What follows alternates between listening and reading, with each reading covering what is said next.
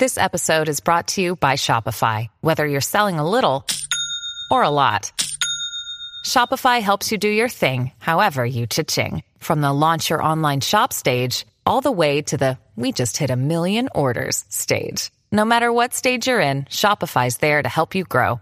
Sign up for a $1 per month trial period at shopify.com/special offer, all lowercase. That's shopify.com/special offer. Hey, this is Liz, and in this episode, Heather is actually out on assignment, so I have a special co-host with me today. This is Mandy from Caster Quest. Today you're going to listen to us do something a little bit different and read a little bit of fan fiction. With sexy results. Absolutely. Let's hit that music.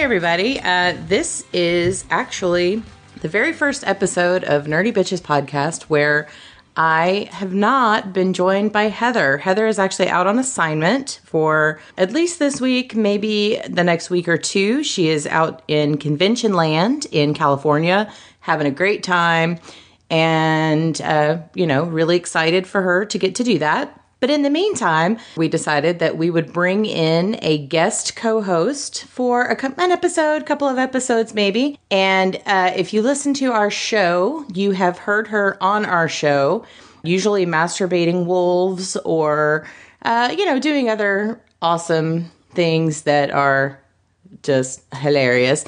And also I was on her show not too long ago. And so I'm going to let her introduce herself. Well, hey, Nerdy Bitches listeners, this is Mandy from Caster Quest. You might remember me from the Dungeons & Dragons episode, where I play Basha the Tusky, and I have a handful of wolf genitals.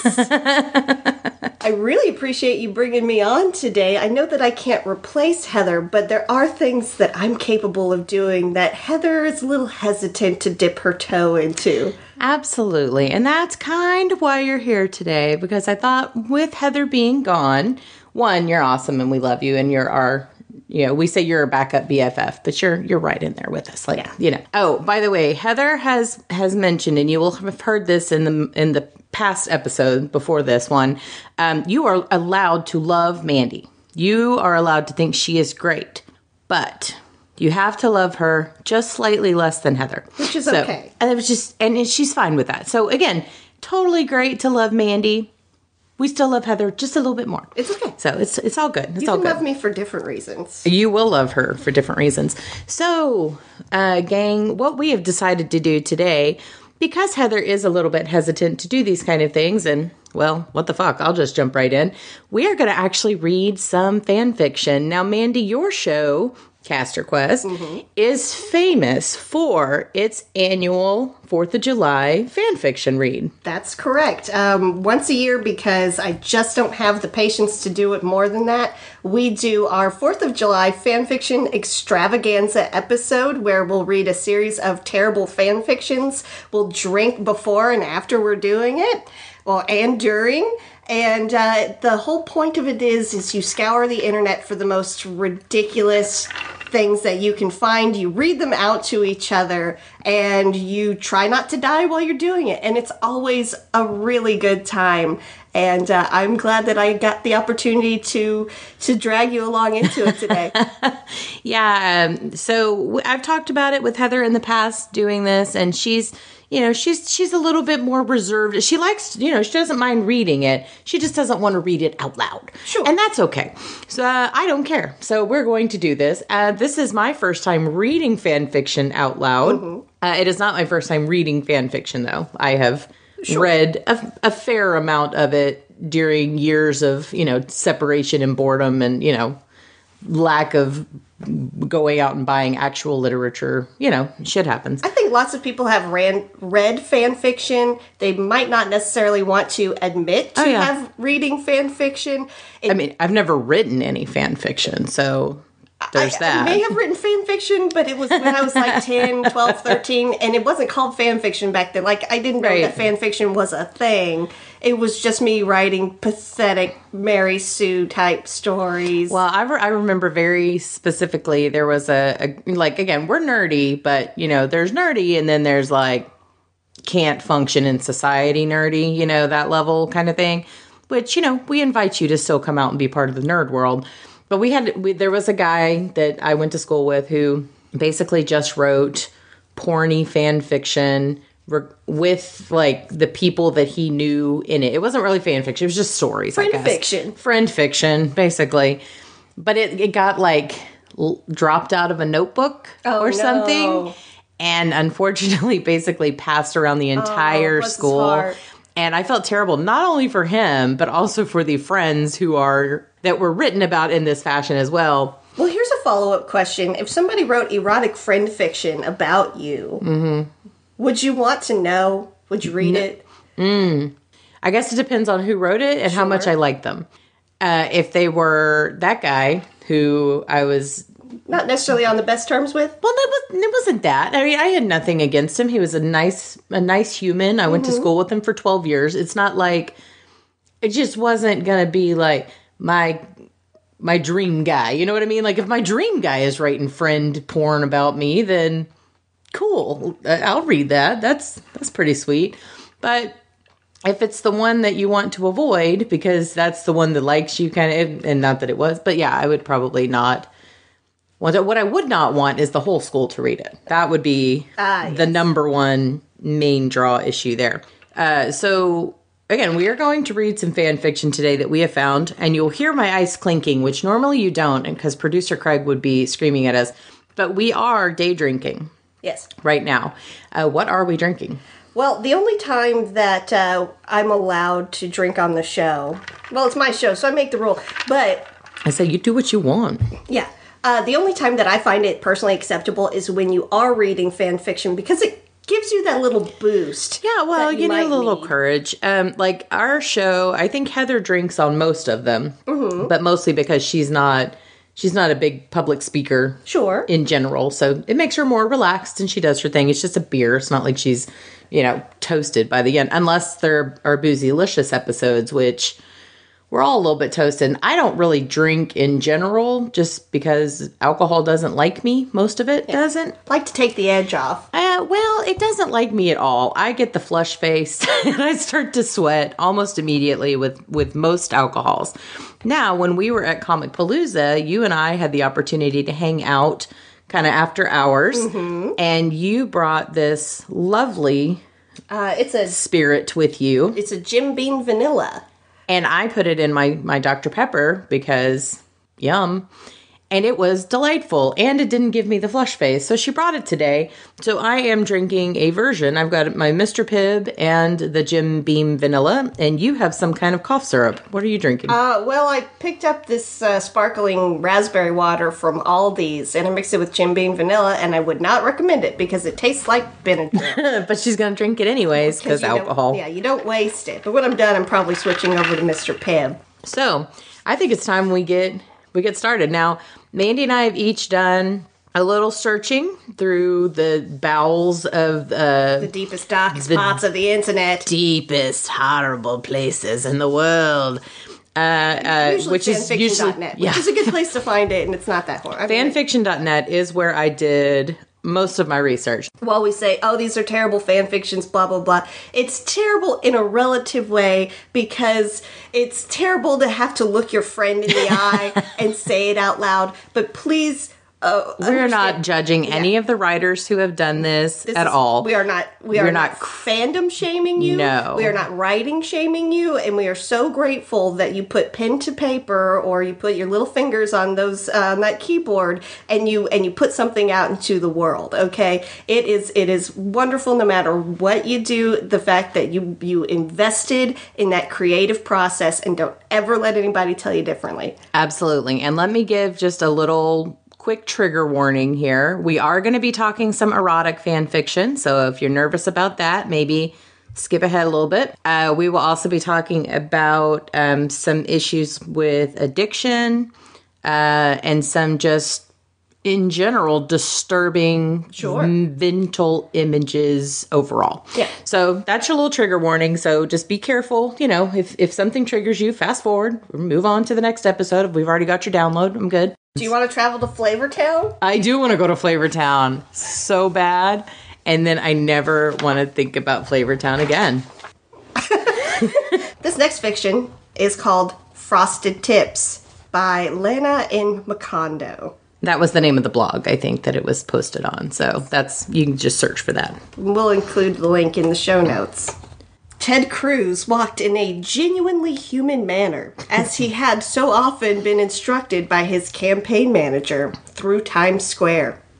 But what did it even matter anymore to keep up this facade? As he passed through the heaving flanks of Midwestern tourists, he let himself show the disdain he had felt all along for their fleshy undulation. There was no hint of approbation or recognition in their squinting piggy eyes. He let one corner of his flesh mouth curl into a sneer. There was only one solution. Abandoned among the flesh pigs, he would outhuman them all. He'd show them. He'd wallow among them and drown his sorrows in so many pina colada royales. Or maybe South Beach mojitos. Maybe a caliente margarita or 7. Gosh darn it, it was time. Time to taste the pleasures of Flavortown. Guy Fieri was, as usual, standing in front of the mirror he'd tricked out with flame decals, admiring his forehead oils. Poised between the licks of flames, he truly looked like a creature from hell. This was his design. This was the expression of his will, as fixed and immutable as the switches of his pale, greased, spike crown of hair. He licked his finger and tasted nothing. He heard the slapping din of his empire in the dining room behind him. They had all come to him, the masses, to worship at the altar from which all of his donkey sauce flowed. He was alone in his horrifying flesh prison, but he was their king, and they were all going down with him, clutching dragon chili cheese fries in their hammy fists. Suddenly, a revelation. A shock. Something altogether new, but somehow familiar. A hot pulse thrummed through his doughy animal frame and into the place where he thought there could be nothing. Where there never had been feeling. Where only the heavy weight of his continued existence, his perpetual and cursed need to summon buffalo blue-sobbied minions to his side hung like a milestone. It electrified him.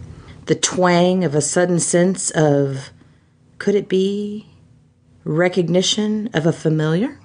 He slipped his mirrored sunglasses out of the pocket of his Hawaiian shirt, flipped up the lapels of his red leather vest, and strode out. That's not how humans dress. His testicles as pendulous and wrinkled as his sour cream-laden triple-loaded baked potatoes. He didn't know what was on the other side of those double doors, but he was ready.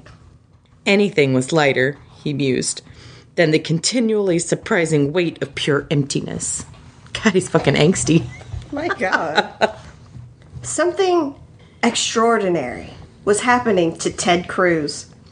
As his finger traveled down the sticky, laminated length of Fieri's chaos theory of a menu, he felt something stirring in his loins. The loins he thought long dead. A longing, a yearning, but then something more, and something far more extraordinary, a longing and a yearning in his heart. This was more than just a longing for the bacon-wrapped barbecued shrimp, a longing which, in and of itself, surprised him. Normally, the only human food he could bear was cold Campbell's chunky soup in bulk. What was happening to him? What was this feeling? And then he looked up, and the scent glands that lined his pendulous neck flapped to attention as they never had before. Hi, I'm Guy Fieri, he said, rolling the consonant sensually and not at all obnoxiously over his wet, narrow sea worm of a tongue. Welcome to Flavortown, my man. Cruz licked his thin, disquieting lips, attempting to dislodge the white ooze that had congealed there in his panic. Little did he know that was not the only white ooze he would be dislodging on this fateful night. Oh. Well, hi, Mr. Fieri. Or can I call you Guy? He said, emitting a subsonic hum that meant far more than his words ever could. It was all they needed to say, and more. You get fun for that. They knew it had to happen in the dumpster, amidst the ruins Fieri had created. Amidst the soft filth beds of over-salted linguine, the dried rivers of donkey and blue sorbet sauce covering their thrusting bodies like the fluid of the womb. The fuck? I can't believe it's not butter. It's donkey sauce. And thrust they did, their quivering flesh truly a sight of horrors that would melt the face of any onlooker with a pasty glare. Cruz, his face a mess of Fieri's donkey love sauce. Oh. If we could call such a primal horror show gush an act of love, as he slammed his throbbing American flagpole, his horrible, horrible, horrible throbbing American flagpole against Fieri's prone and rippling flanks. They both screamed, shuddering and twitching in unison. This is what we deserve, they omitted from their mouth holes. We have truly looked into the abyss and looked back at ourselves. Then, after a moment of sopping, squelching grunts, they knew the moment had come. There was no turning back now. We are the kings of Flavortown! They screamed in simultaneous orgasm. The end had begun. I'm just thinking of Paul in the other room. As he hears us yelling that we're the kings of Flavortown. Yeah. That was hilariously awful. I will never look at either one of them the same way again. Oh, that's okay. Not that I looked at either one of them with anything but slight disdain before. So. We all knew they weren't real humans. I know. Did you get a kind of Men in Black bug suit situation going on there? Ooh. Like the Edgar suit? Yeah. Guy Fieri, he can't be real. Yeah. I thought he was a myth. So, that was fun. What are we reading next? Won't you take me to Flavortown? Flavortown. All right, so this is another one that we found on fanfiction.net. It's called Famous Last Words by Madame.Alexandra. This is going to be from the Star Wars universe. Like I said, we're making the rounds of the nerddoms. All over. He had no interest in it. He really hadn't thought about it.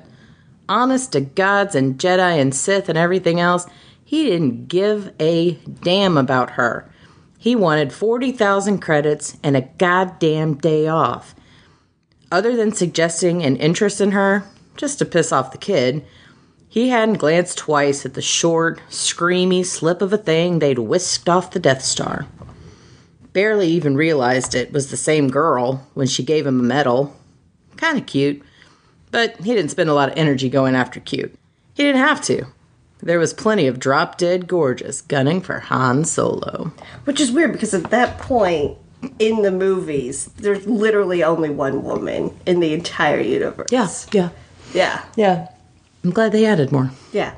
The off-camera billions of women going for Han Solo. Lots of panty dropping for Han Solo.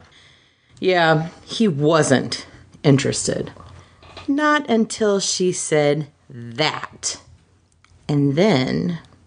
He'd bummed around the base after the battle, shooting the shit, offering insights on how and where they should move, without giving an inkling that he cared. And meanwhile, she dropped off the earth, disappeared. He figured they'd put her in hiding. Then he saw her walking down one of the corridors one day, neatly dressed, hair done very simply, braids. And she had a data pad and a "don't look at me, don't talk to me" march to her step. And he stopped, cocking his head, because that was the princess, all right. The same screamy one, looking like a soldier, and looking like she had things she had to say. Warrior-like as she looked, her face was too sweet, too young, and Hans stopped, leaning against a wall. All he wanted was to speak to her when she was off her pedestal and out of her cell, to get a feel for her. Because she was kind of fascinating when he thought about it. 19, and a veteran and all, and the only woman to face down Darth Vader and tell the tale. He figured he'd see what she was like, hear her voice in a civilized setting, when she was a human and not a fighter, or focused on commanding a battle, or a pretty thing set up as a rebel angel at a ceremony. He lifted his chin, the way Han Solo did, and flashed a smirk at her. The way Han Solo did. Flashed a smirk at her, searching for one of his charming one-liners. Before he could get it out, before he even said a damn word, she stopped cold in her steps, looked at him appraisingly, and gave a short, curt shake of her head. She looked at him like she read his soul and all his intentions, and they were little stanzas of child's poetry scribbled in wax crayon. "I am never going to fuck you," she said. That was it. That was all she said. "I am never going to fuck you." Not, "I shall never surrender my virtue," or "How dare you leer at me like a common rapscallion," or any of the well-bred, prim things he'd have expected. Not even "Don't try it, Solo," which is what he usually got at cantinas where he was well known. She walked right past him while he was still gaping, and he turned, nearly breaking his neck to watch her walk away, an incredulous look on his face. She just assumed what kind of blue blood nerve? That's the thing. He hadn't really thought about her like that.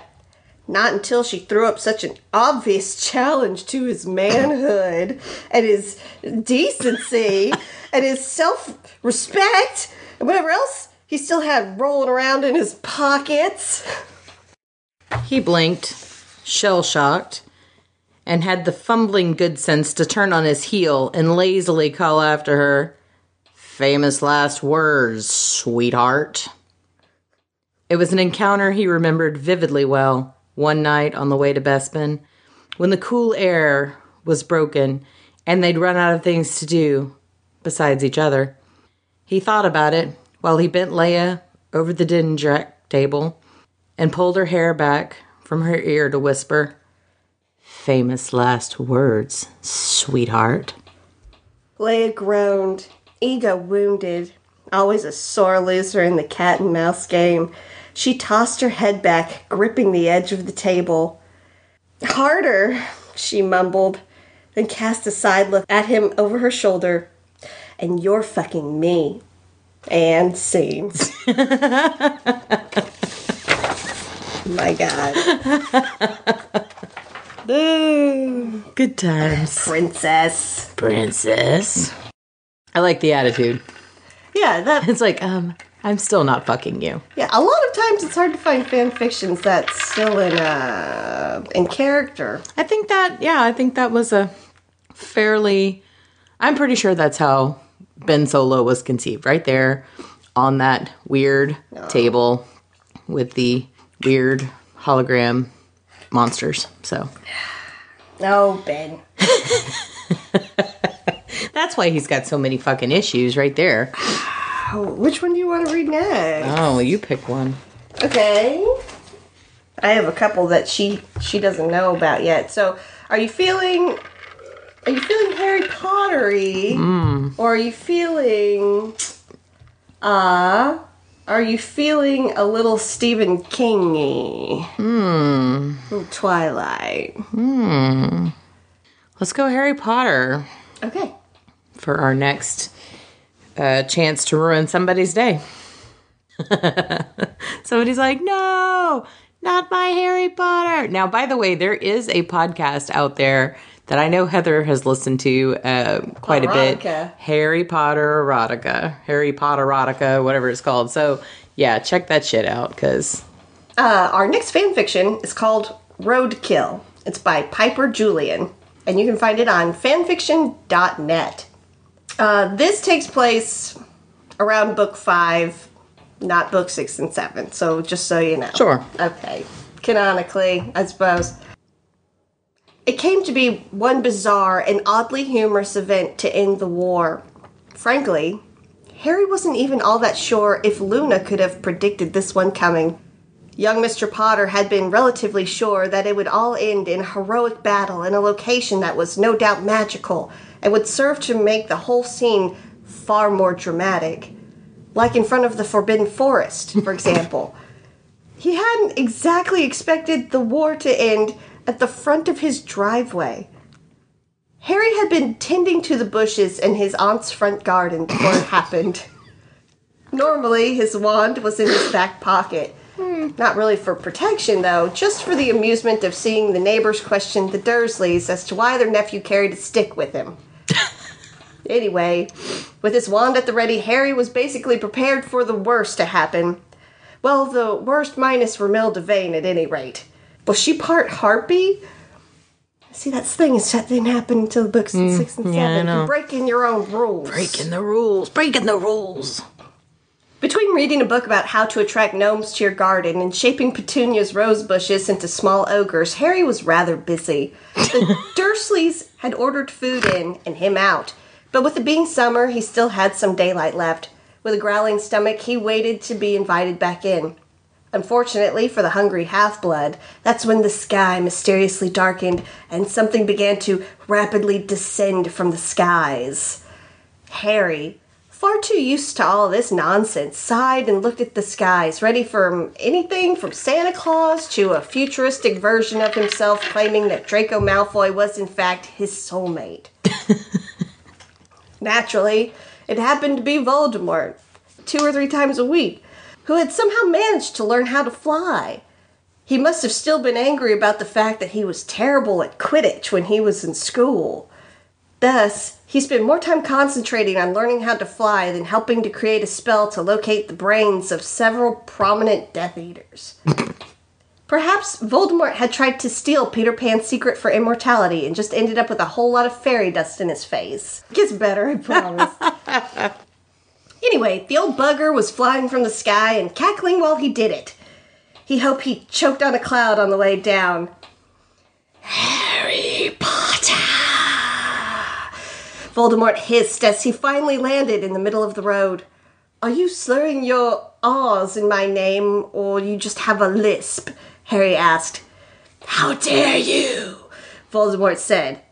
Guess not. You managed that one just fine. I don't have a really good English. Okay. Harry was in the middle of wondering where all the supposedly nosy neighbors were when Voldemort growled at him. You've got it all wrong, Voldy. You're supposed to hiss like a snake. Growling is for lions, for Gryffindors. Silence, Voldemort said. Draw your wand, Potter. There's no one to save you now. It's time to meet your end.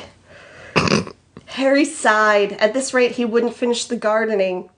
Do you like that he's making her garden into gnomes or like goblins or some shit, ogres? Tim, where's your sense of timing?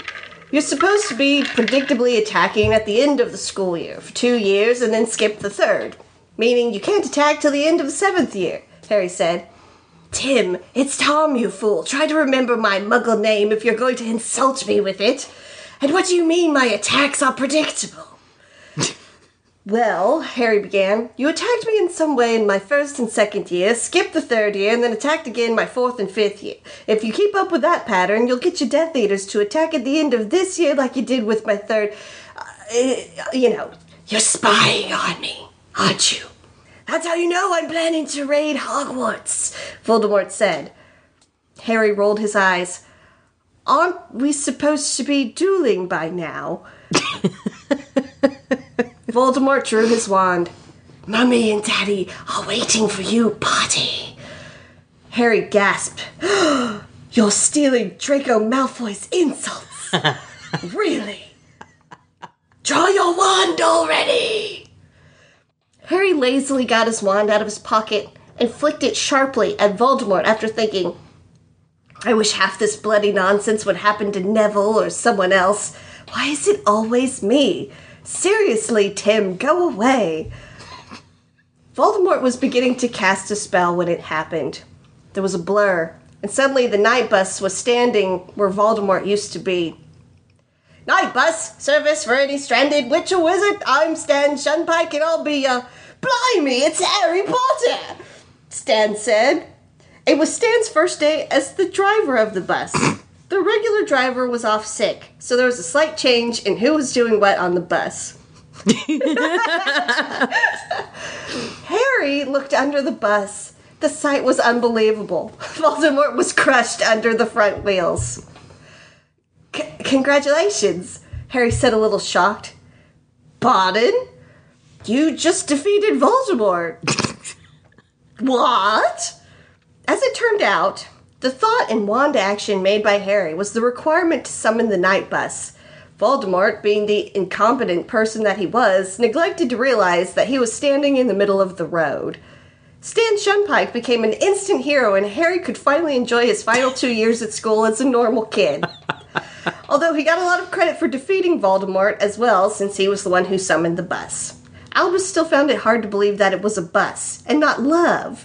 That was the power of Voldemort or not.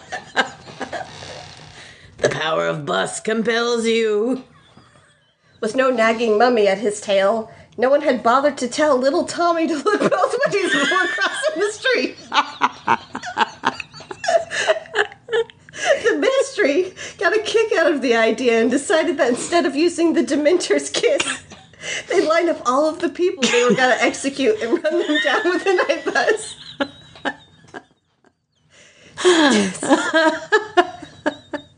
Stan, thankful that Harry had gotten him so much glory, would later agree to let Harry borrow the bus for a day.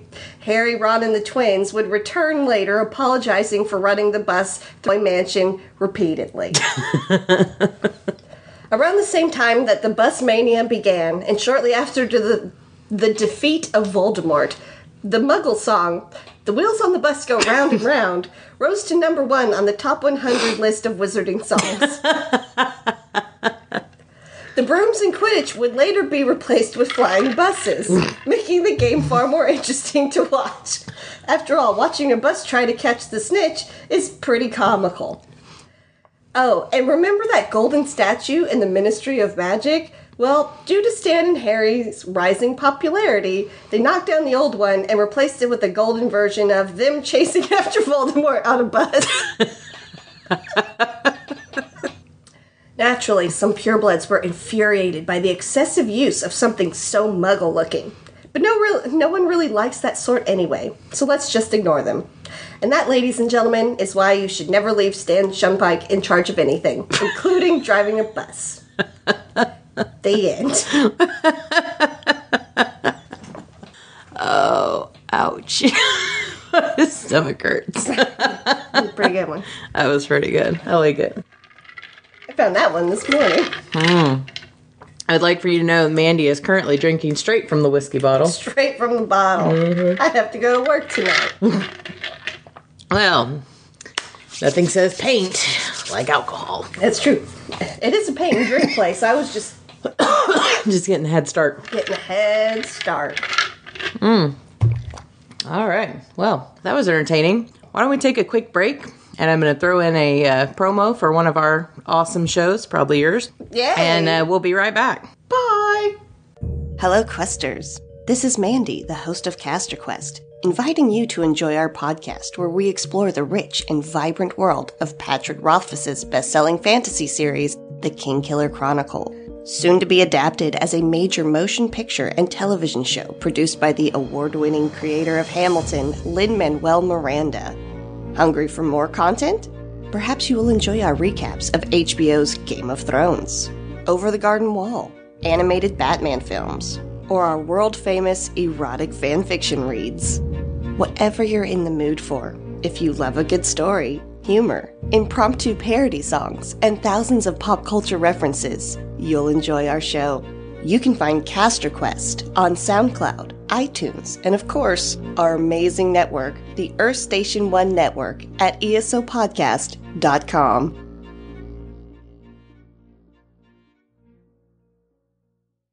And we're back. So thank you for listening to our promo for Mandy and her awesome podcast. That's totally what you just listened to. It's not all fan fiction. We actually do book clubs. Yes. She's very, again, she says she does the fan fiction once a year. Because, again, it is a bit of a slog to try to get through all this awesomeness. But if you want more fan fiction, come check out Caster Quest on the 4th of July. Absolutely. You may hear me there. Who knows? So, all right. So, moving on to our next. Now, I know we already did one Star Wars, but I did find this other one that was enticing enough for me to want to This one's a fun one to make you read with me. So again, I found this one on fanfiction.net. It is called You Can't Do That with the Force, and it is written by Dark Poltergeist. So go find this one. So just a pre-note here. Leia has been practicing the Force lessons that Luke has taught her, but she has added her own variation for Han. Han and Leia entered the Grand Alliance party as celebrities, the last princess of Alderaan and General Han Solo, both heroes of the Alliance and instrumental in defeating the Empire. Leia was dressed in a sparkling white gown that clung to her curves, thin straps keeping the gown in place, a long slit up the left side running all the way to mid-thigh. Han was attired in his formal military dress uniform, pants tailored neatly to show off his muscular legs and backside, while the dark jacket displayed his broad shoulders and chest to perfection. Leia looked at Han, pleased with the way his uniform fit, as she had it tailored specifically for him, for his comfort, and to her wishes. Ooh. She knew how to have clothes fit a person well, and with Han's marvelous physique, she enjoyed having it on display to others because she knew she was the one that got to take him home at the end of the night. She always got to sleep with Han Solo. Her arm was linked in his, and she felt his tension because he hated these parties, but he did them for her, and she always made sure he was suitably rewarded for his efforts. She squeezed his bicep, and he turned to smile at her. "You owe me, princess," he said quietly, only for her to hear. "I know, Flyboy. I'll settle up later." She gave him a stern look. "Promise to be good?" "I'm always good," he smirked at her. "This is important, Han. Be on your best behavior." "Or what? You'll punish me?" He raised an eyebrow in amused speculation. "You wish." "I most certainly do. I like being punished by a princess." "Well, I know when you get bored, you start trouble." She stopped and placed herself directly in front of him and grabbed his chin with her fingers. "And don't do it. I mean it. I mean it, Han." "So what do I do when I get bored?" "I don't know. Amuse yourself." His eyes danced with mischief. "Without getting into trouble." "That's a tall order, your worship." "You can do it. I have faith in you." She leaned forward to give him a sweet kiss, but he pulled her in for a deeper, lingering kiss. "Han!" she hissed. But he saw the smile in her eyes. "Stop it. We're in public." "That doesn't usually bother you," he reminded her. "I mean, the last time we were at a party, you did that new thing." Leia flushed down to her collar. "Only after you provoked me by teasing me all night." "All's fair in love and war," he whispered into her ear. "Or so I've heard." "Remember that, dear," she whispered back, and with a saucy smile, took his arm again as they stepped up to the receiving line for the grand reception. Sometime after dinner, After a great deal of mingling and socializing, Han and Leia managed to find a few minutes for themselves. They executed a well-planned drift into a dark, quiet alcove and out of the way of curious eyes. They fell into each other's arms for an affectionate hug. "Long night," Han murmured against her neck. "Definitely time for a break," she said and stretched against him. "Turn around," Han instructed. Han. "Just do it." Leia did and sighed in relief as he began to massage her shoulders. "That feels heavenly." "Heavenly, I have something even better in mind," he whispered. But she paid little attention to his words, concentrating instead on the feel of his hands, on the way he was able to work the knots out of her muscles.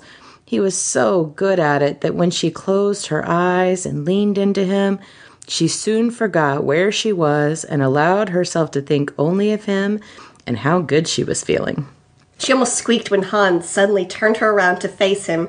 His eyes sparkled with mischief just before she felt his warm hand push up the slitted side of her gown. "Han," she warned, but he paid no heed, and that troublesome hand was now inside her panties.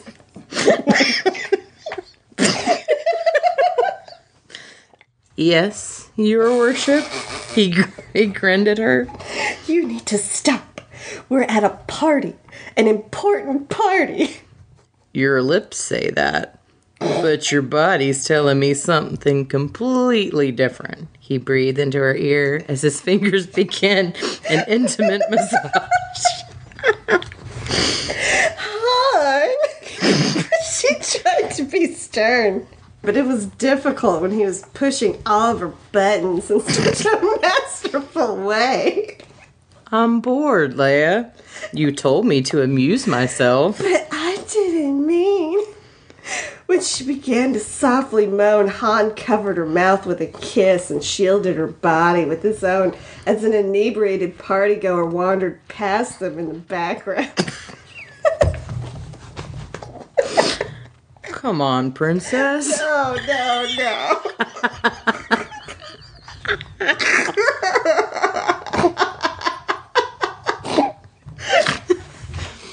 Look me to the face when you say this.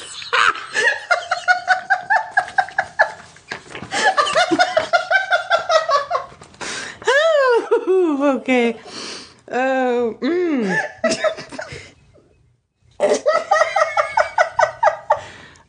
Come on, princess. Come for me. Why did I wear mascara? I didn't. The deep tone of his bedroom voice filled her ears, and his fingers stroked her inner core to perfection. She's not an apple.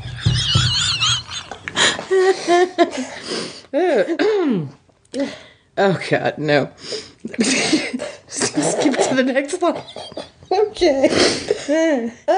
That was it. She shuddered around him and buried her face against his neck, and he chuckled in her ear. That's my girl. Feel better, princess? A little less stressed, maybe? She waited for her body to stop shaking. Han put her clothing back in the proper place where it belonged. Then he stepped back and smiled at her, pushing the stray locks of hair away from her face. "You shouldn't have done that. We're in a room full of people." No one bothered us. I had someone in place to keep them away. And it was dark enough that no one would know who we were. Just another couple making out in the dark. It was a dirty trick. Space making out. You weren't complaining a few minutes ago. Leia crossed her arms in front of her. It was uncalled for and childish. And you enjoyed every minute of it. It doesn't matter. It was irresponsible. Really? Han's eyebrows shot towards hairline. Really. Now, if you excuse me, I'm going to wash up as I have more mingling to do. Ew. And everything's moist down there. Right. Han waved his hand in the direction of the party. Mingle away, he smirked. I'm gonna go wash my hands. Then make my way over to the bar. I'll be there if you need me. That doesn't seem like a Han thing to do, though. No. Right? Like, Han would just go around shaking everybody's hand after Totally, we totally Han would. Solo, nice to meet you, savior of the galaxy. Hi. Do I smell a little princess on you? It's musky. Leia watched him walk away with calculating eyes. All is fair in love and war, he had said earlier in the evening. Soon she would turn the tables on him. Luke watched as Han reappeared in the grand ballroom and waved him over to the bar. Han smiled and fell into place alongside Luke. Does this smell like your sister? Do you remember this? Oh, no. He nodded to the bartender and ordered a round of whiskey for him. Space whiskey for him and the kid. Thanks, kid. I shouldn't have done it. If Leia finds out, she'll be mad. She won't be mad. Besides, what did you do? Just made sure no one bothered us while we took a few moments to ourselves. Those moments felt like more than a back rub. Luke frowned at Han. How would you know? A frown crossed Han's features. Oh, that force thing you two have. Luke nodded and shifted uneasily. Yeah, that. And I have to tell you, I'm really uncomfortable when Leia forgets to shield.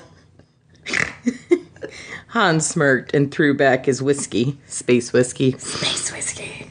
She didn't know you were my wingman. She had no reason to shield. What did you do? Luke. What did you do to my sister? Luke, do you really want to know what I do with your sister?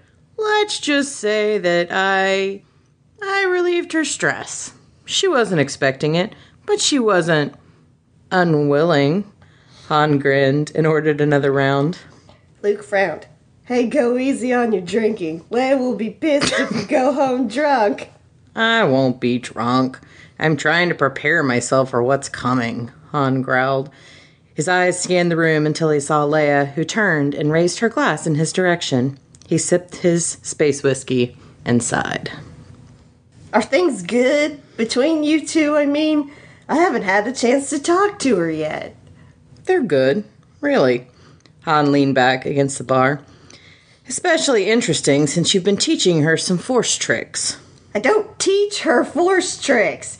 I teach her about the force and how to use it, Luke declared indignantly. Yeah, well, whatever. In any case, you'll be happy to know she's a good student. And Luke, I mean a damn good student, Han smirked.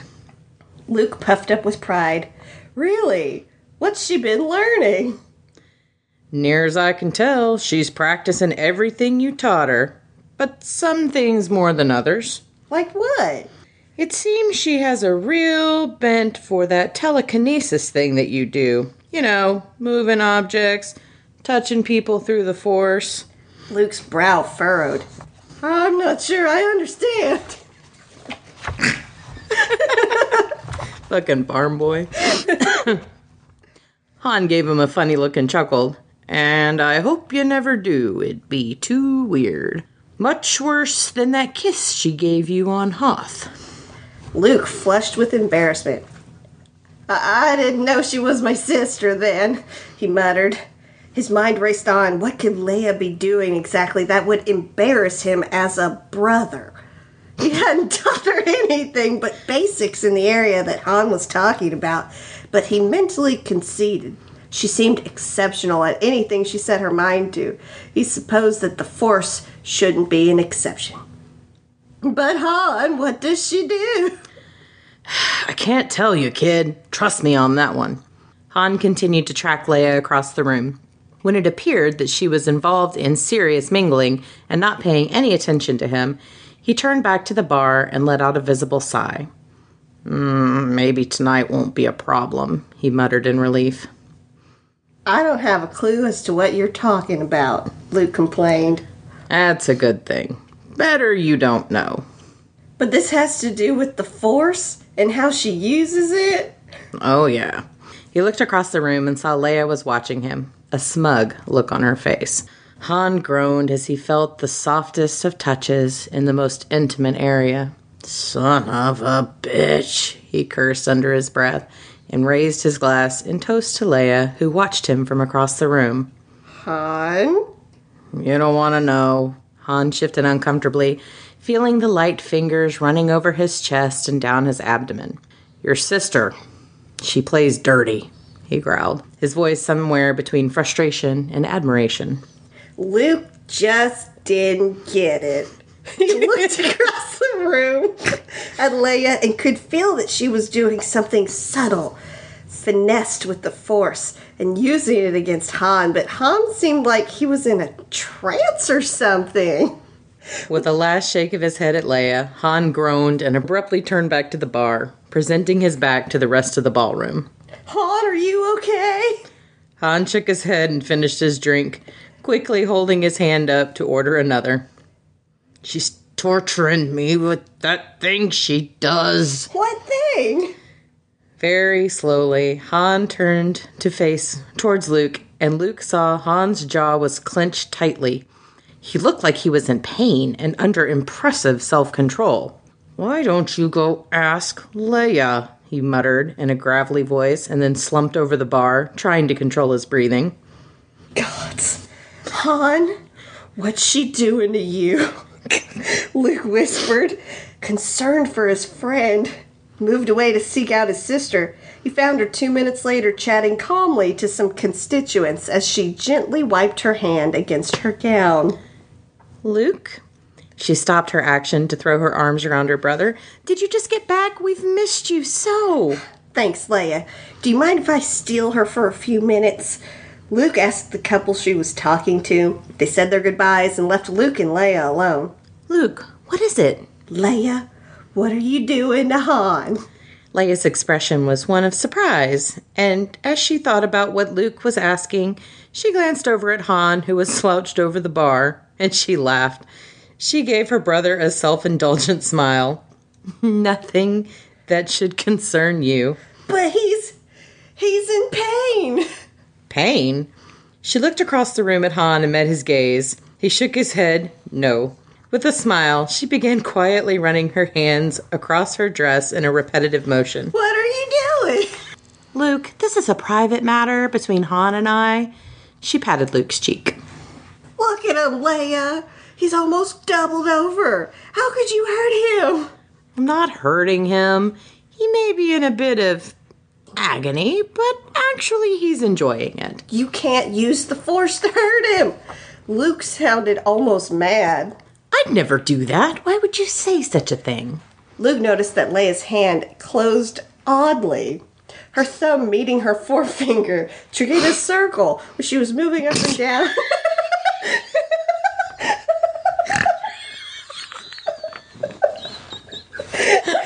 Now looking directly at Han. Leia, Luke whined, you need to stop. No, I need to get back at him for earlier, she said breezily, wide smile on her face. Don't worry, he expects it. Luke just couldn't quite put it together. He saw that Han was watching Leia with a look of longing. He had removed his jacket and had it over his arm, which he held in front of him. Why would he do that? His expression was somewhere between ecstasy and agony. Leia, Han mouthed in pleading. Leia laughed and stopped her hand motion. She gave Luke her most innocent look and smiled. What do you think? Should I finish him off like this? Or relieve his problem in person? You don't talk to your brother about that stuff. The parts of the puzzle came together in an astounding way that almost swept Luke off of his poor, stupid feet.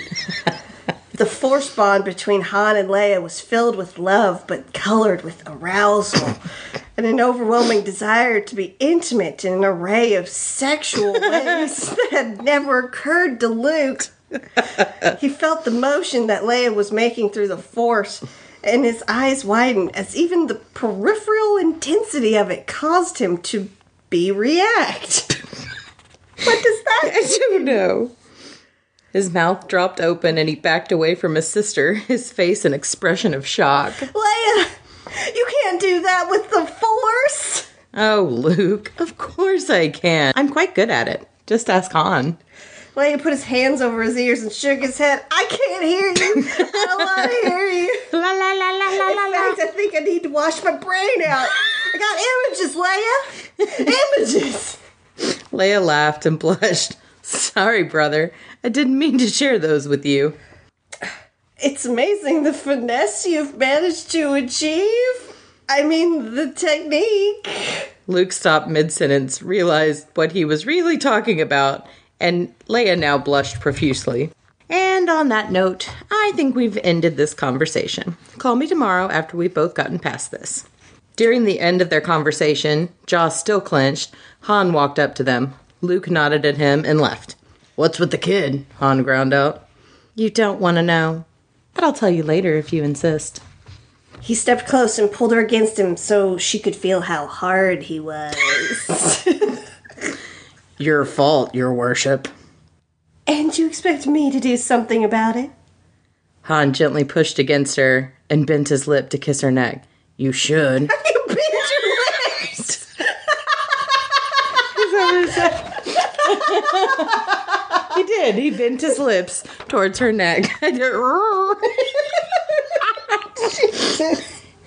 Hey, you should. You got me all worked up. Then he leaned back and looked at her full in the face.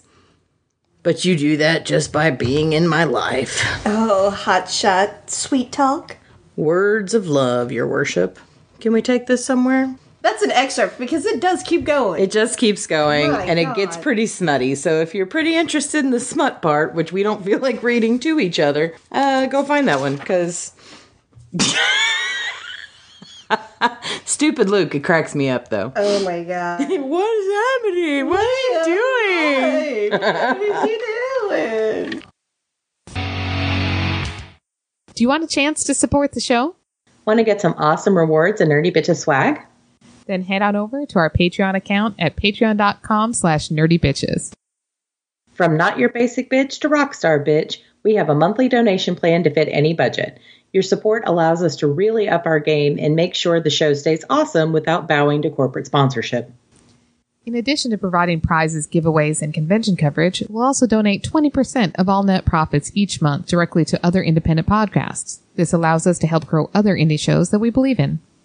So hit us up at patreon.com/nerdybitches and support your favorite bitches today. Okay, so this one is called Don't Worry, Frodo, We'll Get the Chance, written by Twisted Angel 08. And this is actually a 2-chapter story, but we are just going to read the second chapter. It's an excerpt. Yes, it's an excerpt. The first chapter is called An Armful of Frodo. This chapter is called A Mouthful of Frodo. Which is the one I prefer. Well, you know. So, chapter 2, A Mouthful of Frodo. They did it. The ring was finally destroyed. The adventure was over. The hobbits could go home. Everyone in the Shire gathered for a huge party to celebrate their heroes. Merry and Pippin regaled the children with tales of their journey, and Frodo and Sam? Well, as soon as it was socially polite to do so, they left the party, hurrying to get to Bag End, or more specifically, the bedroom of Bag End. When they got to the door, they just could not wait. Frodo pushed Sam against the door and kissed him passionately.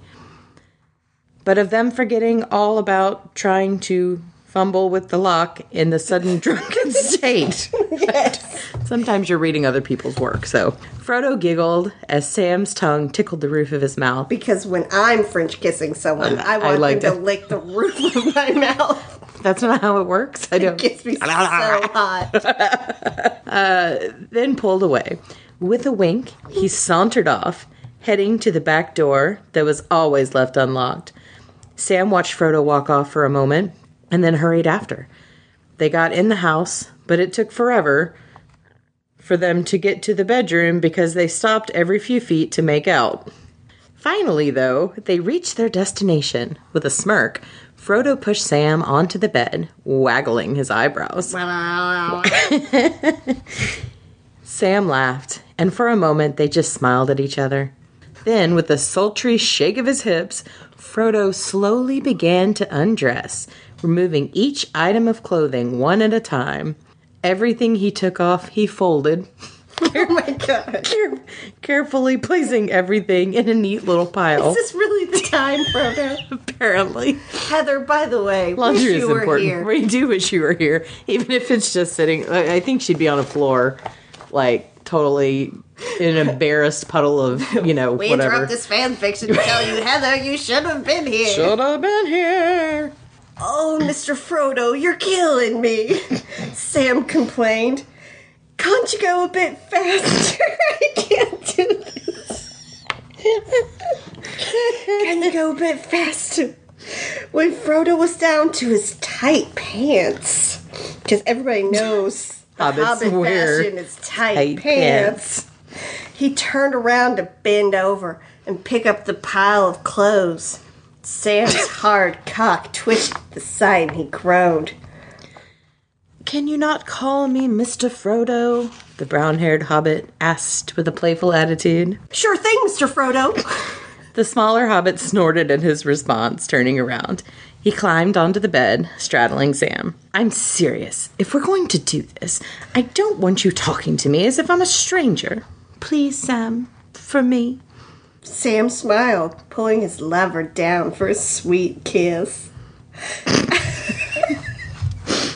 After a moment, they broke apart, and he stroked Frodo's cheek.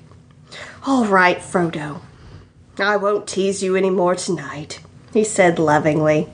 They kissed again, and as Frodo shifted, he brushed their hard-ons against each other.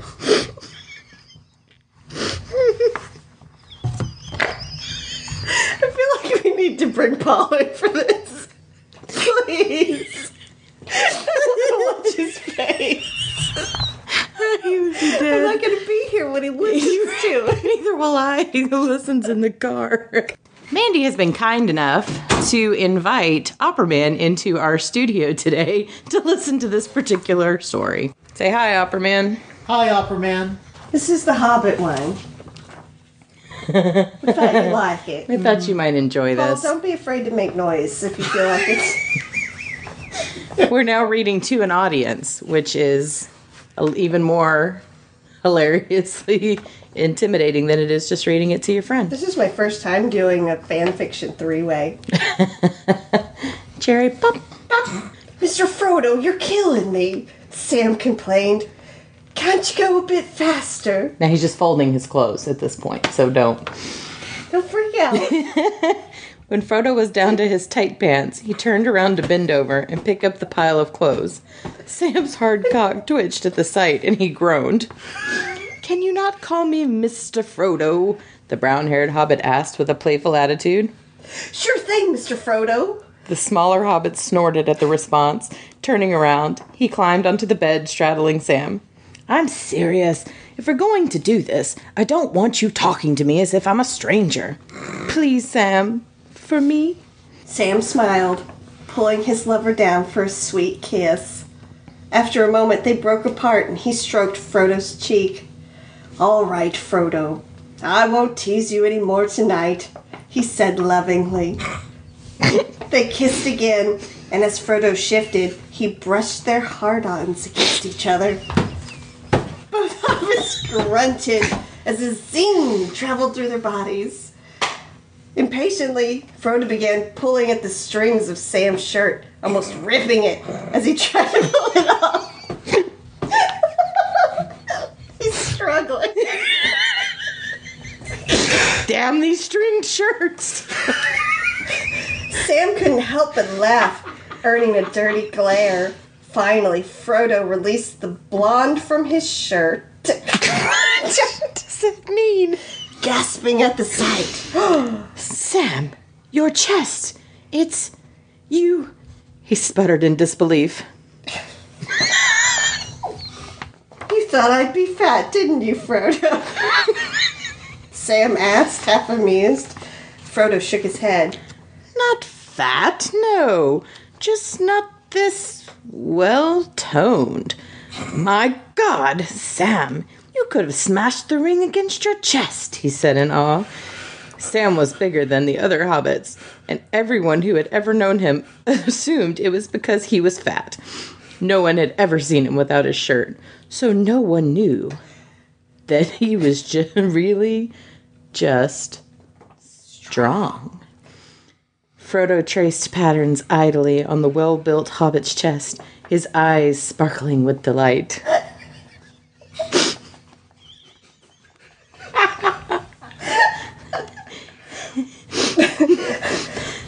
Frodo, you're pressing your little Frodo against my little Sam, and it's driving me crazy, Sam said, blushing bright red.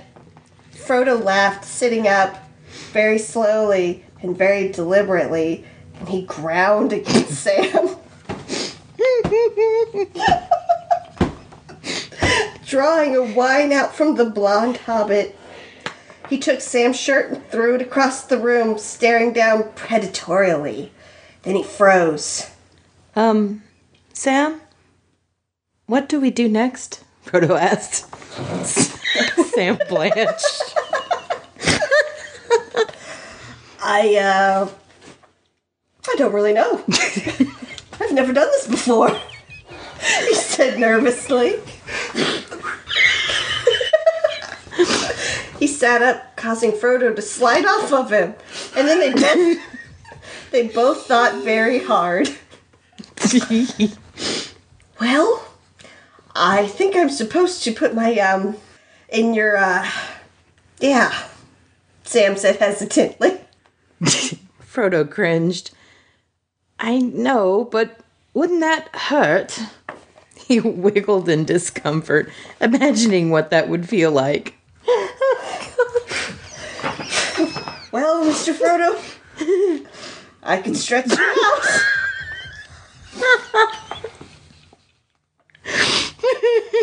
Sam suggested. And just lubricate with some sort of oil, so...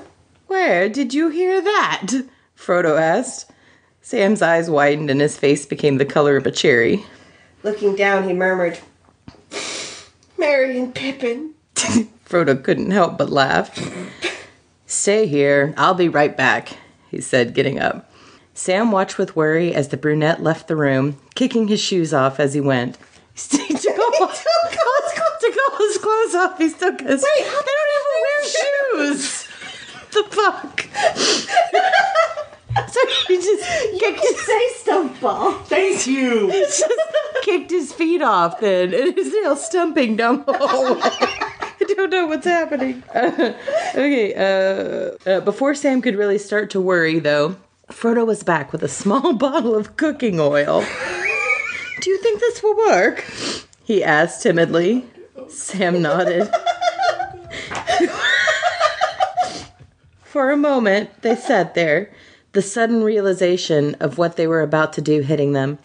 Then slowly, as if he didn't want to scare Frodo away, Sam pulled the brunette down on the bed, pushing him gently onto his back. Sam leaned down to kiss his best friend, stroking Frodo's cheek. Then he moved from Frodo's lips to his neck, earning a breathy pull. Pull? What is that? That's not a real word. It's not a word. I don't know. He managed to find that one spot that made Frodo buck, sucking just under the small part of the hobbit's ear. Oh, Sam, the brunette moaned. Sam couldn't help but smirk as needy hands grasped at his neck.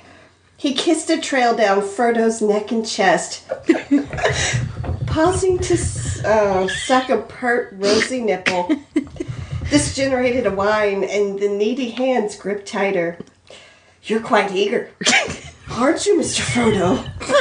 Sam asked, blowing hot air over the bud. Frodo whined again and smacked Sam, making the blonde chuckle. Sorry, Frodo. I forgot for a moment, he amended, pulling away. Sam, don't stop, Frodo whined.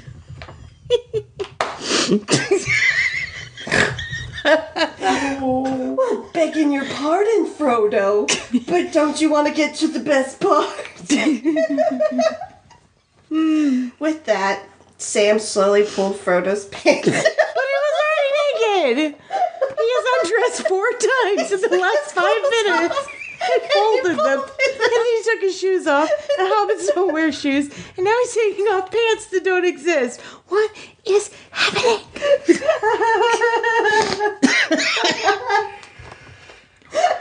Wow. I don't understand.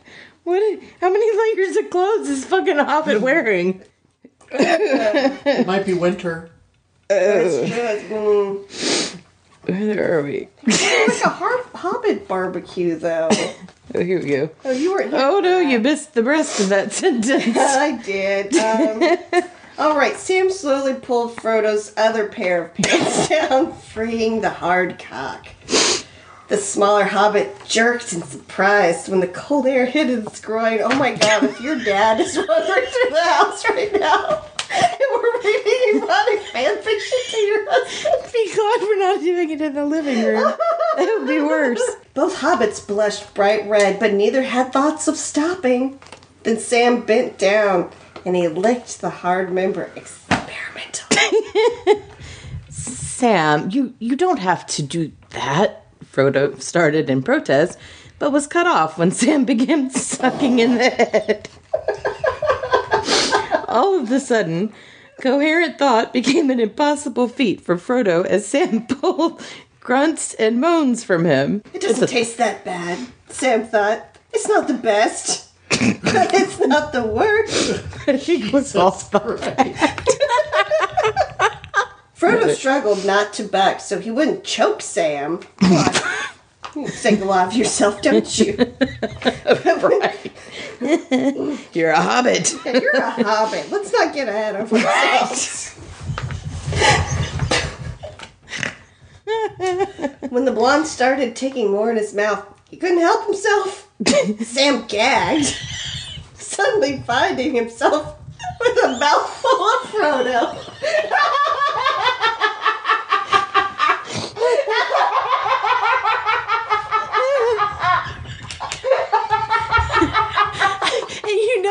As they wrote that line, they went, ah! That is the name of the chapter of this title. Titular line. The end. It keeps going. Okay. You can go now. You can go. Thank you, Upperman. Thank you, Upperman. You can't be here for the next part. You really. We can't do that to you. Be careful, Frodo. You're not exactly little. He spluttered. I'm so sorry, Sam. You're just so... Again, Frodo was cut off as Sam took him into his mouth. To prevent any more mishaps, Sam placed a hand on Frodo's hips, stilling the bucks. Sam's head bobbed up and down as he took more of Frodo in, finally getting used to the feeling of something so big in his mouth. After a while, Frodo's moans turned into cries. Sam, I can't take any more of this, he keened, throwing his head back against the pillow. Despite the nirvana he could almost taste, Frodo pushed Sam off. No more, I'll finish too soon, he gasped. Sam smiled sheepishly. Sorry, Frodo. I guess I got a little carried away, he said with a chuckle. Let me do it for you, said Frodo, noticing Sam take off his pants. His eyes widened as Sam's large cock sprung free. Not tonight, Frodo, Sam said. Frodo groaned a bit in disappointment. Don't worry, Frodo. We'll get the chance. Then he grabbed the little bottle of oil, opening it and splashing the liquid on his fingers. Go ahead and relax, Frodo. I don't want to hurt you, Sam whispered lovingly. Frodo did as he was told, blushing as the larger hobbit spread his legs. Tell me if it gets too bad. All right, Mr. Frodo. Frodo nodded, trying to stay calm. He moaned as Sam slowly circled his entrance. Brace yourself, but stay relaxed, okay? Sam said, as a way of warning. Then he pushed a finger into the tight ring of muscle. And Mandy was so glad Paul left the room. Yes! Frodo hissed.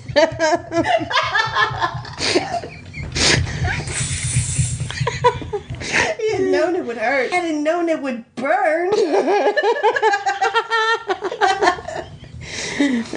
Sam winced guiltily when he saw Frodo clench his eyes shut in discomfort. He wiggled his finger experimentally, pushing it in deeper. Frodo started to whine. Oh, God, it hurts, he thought. Sam, please go slower, he pleaded. Sam nodded, slowly his movements. Oh, Frodo, Sam thought sadly. Mr. Frodo, we can stop if... Sam was cut off by Frodo's noise of denial.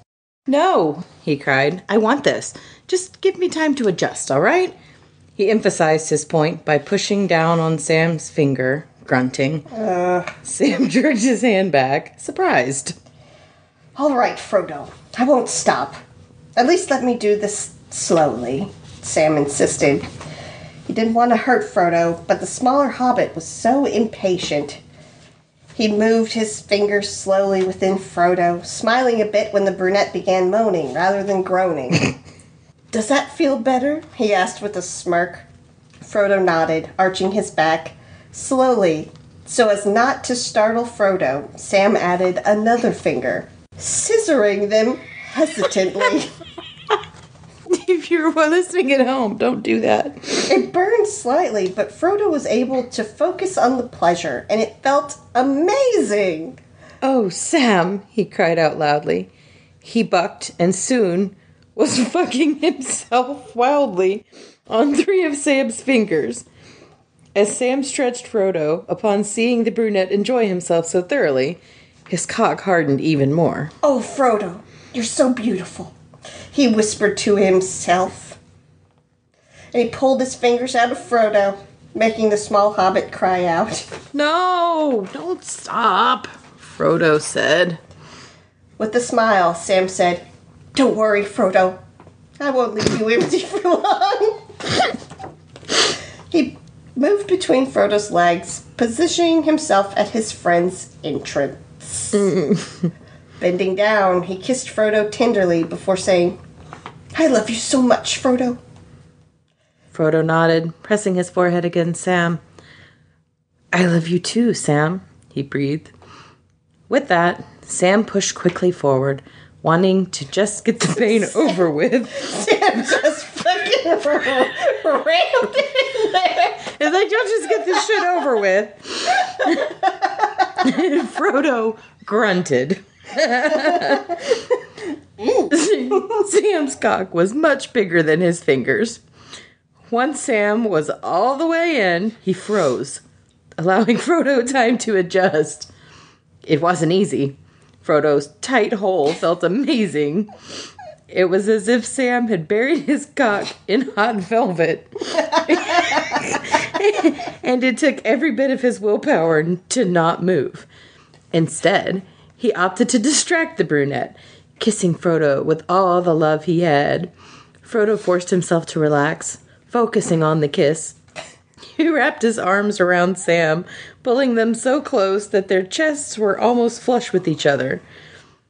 After a few minutes of kissing, Frodo bucked up, unwilling to pull away, to tell Sam he was ready. Sam understood and started to move slowly. Then, the world melted away, and the only thing left was the 2 hobbits. Oh, Frodo. Gods, you're so tight. Sam moaned into the brunette's mouth. Sam, don't stop. It feels so good. Frodo pulled. Still not a word. They were slow and hesitant at first, but as their confidence built, so did their rhythm. Frodo pulled Sam closer to him, bucking up so he could meet each thrust. Harder. Push harder, he whined, breaking the kiss in favor of biting Sam's shoulder. Sam grunted at the sting. It hurt, but in such a good way.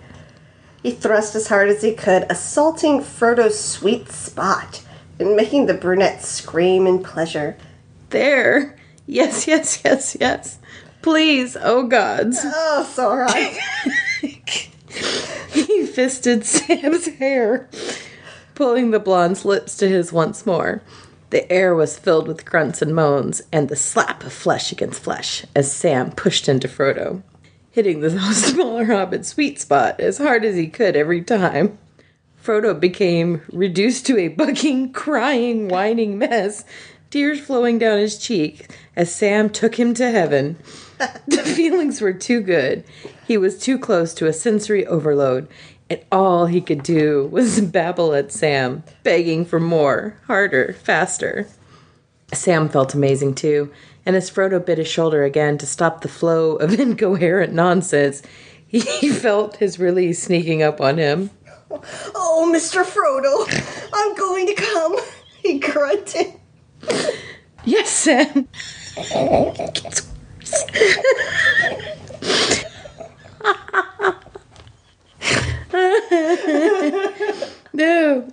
No. Yes, Sam. Come inside me, Frodo moaned against Sam's shoulder. Sam thrust wildly, shouting Frodo's name as he came. Oh, Frodo!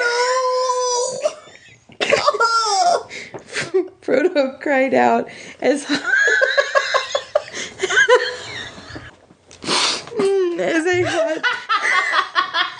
hot jet of cum hit his prostate. Hobbits have prostates. Yes. And he came as well, covering their chests and stomachs. Sam and Frodo continued to buck, riding out their orgasms until Frodo gasped and keened, pushing Sam away. Too much! He puffed. It feels too good. Stop! Sam's arms suddenly went weak, and he forced himself off of Frodo before collapsing, breathing heavily. They both lay panting for what felt like hours until finally their heartbeats slowed and they could breathe normally again. They're the only ones. Oh, Frodo, I love you so much, Sam said eventually. Frodo laughed slightly. I love you too, Sam. That was amazing. He slowly turned on his side, wincing. Although I'm sure I'll be sore for a few days, he chuckled. I didn't hurt you, did I, Frodo? He said worriedly. Frodo shook his head with a grin. No, like I said, it was amazing. Except now I'm so tired, he replied with a yawn. Sam nodded, yawning as well. Why don't we just clean ourselves tomorrow, Mr. Frodo? I'm beat, he said quietly. Frodo laid his head on Sam's chest, using it like a pillow. Good idea, Sam. Let's just sleep, he said before drifting off. Sam smiled and kissed Frodo's head before following him into sleep. The end. Disgusting end. When they woke up, everything smelled bad, and they had to change the sheets. Had to burn the sheets. You don't do that. You clean up. I'm sorry. You clean up. All right, so. That's not how that works. Sometimes I'm reading some of these, wondering if the people who write them have ever actually had sex, or if they're, I've read several that are they're trying to be mature and sexy, but they're clearly written by a 12-year-old, Sure. who just thinks, I put my thing in the thing, and we do the thing, and the folds, and the blah, blah, and you're like, what? So what you think about your first time? This was a lot of fun. I have not laughed so hard in a very long time. Feel a little dirty? A little bit. Yeah. I need to take a shower. The best part is you get to put it on the internet for all of these strangers to listen to. Oh, yeah. It's lots of fun. Maybe we'll get more listeners. Or less listeners. Or less. Well, I think we've lost anybody who doesn't have a good sense of humor, but this You made it this far, good on you. This one may put it on, But, when you cross the 100 mark, you just go for it. And you do it. I appreciate you coming on and reading this horrible smut with me. Thank you for letting me come on your show.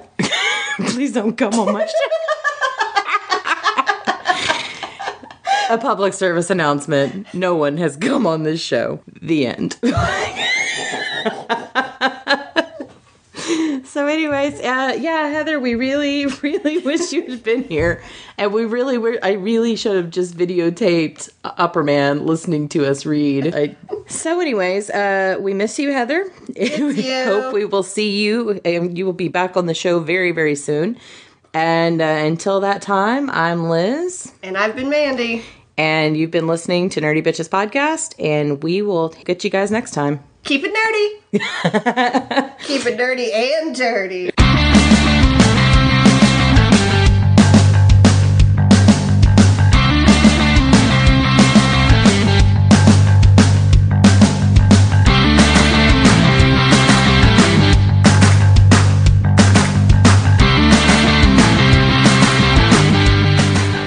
Music provided by www.bensound.com, and please email feedback to contact us at nerdybitches.com.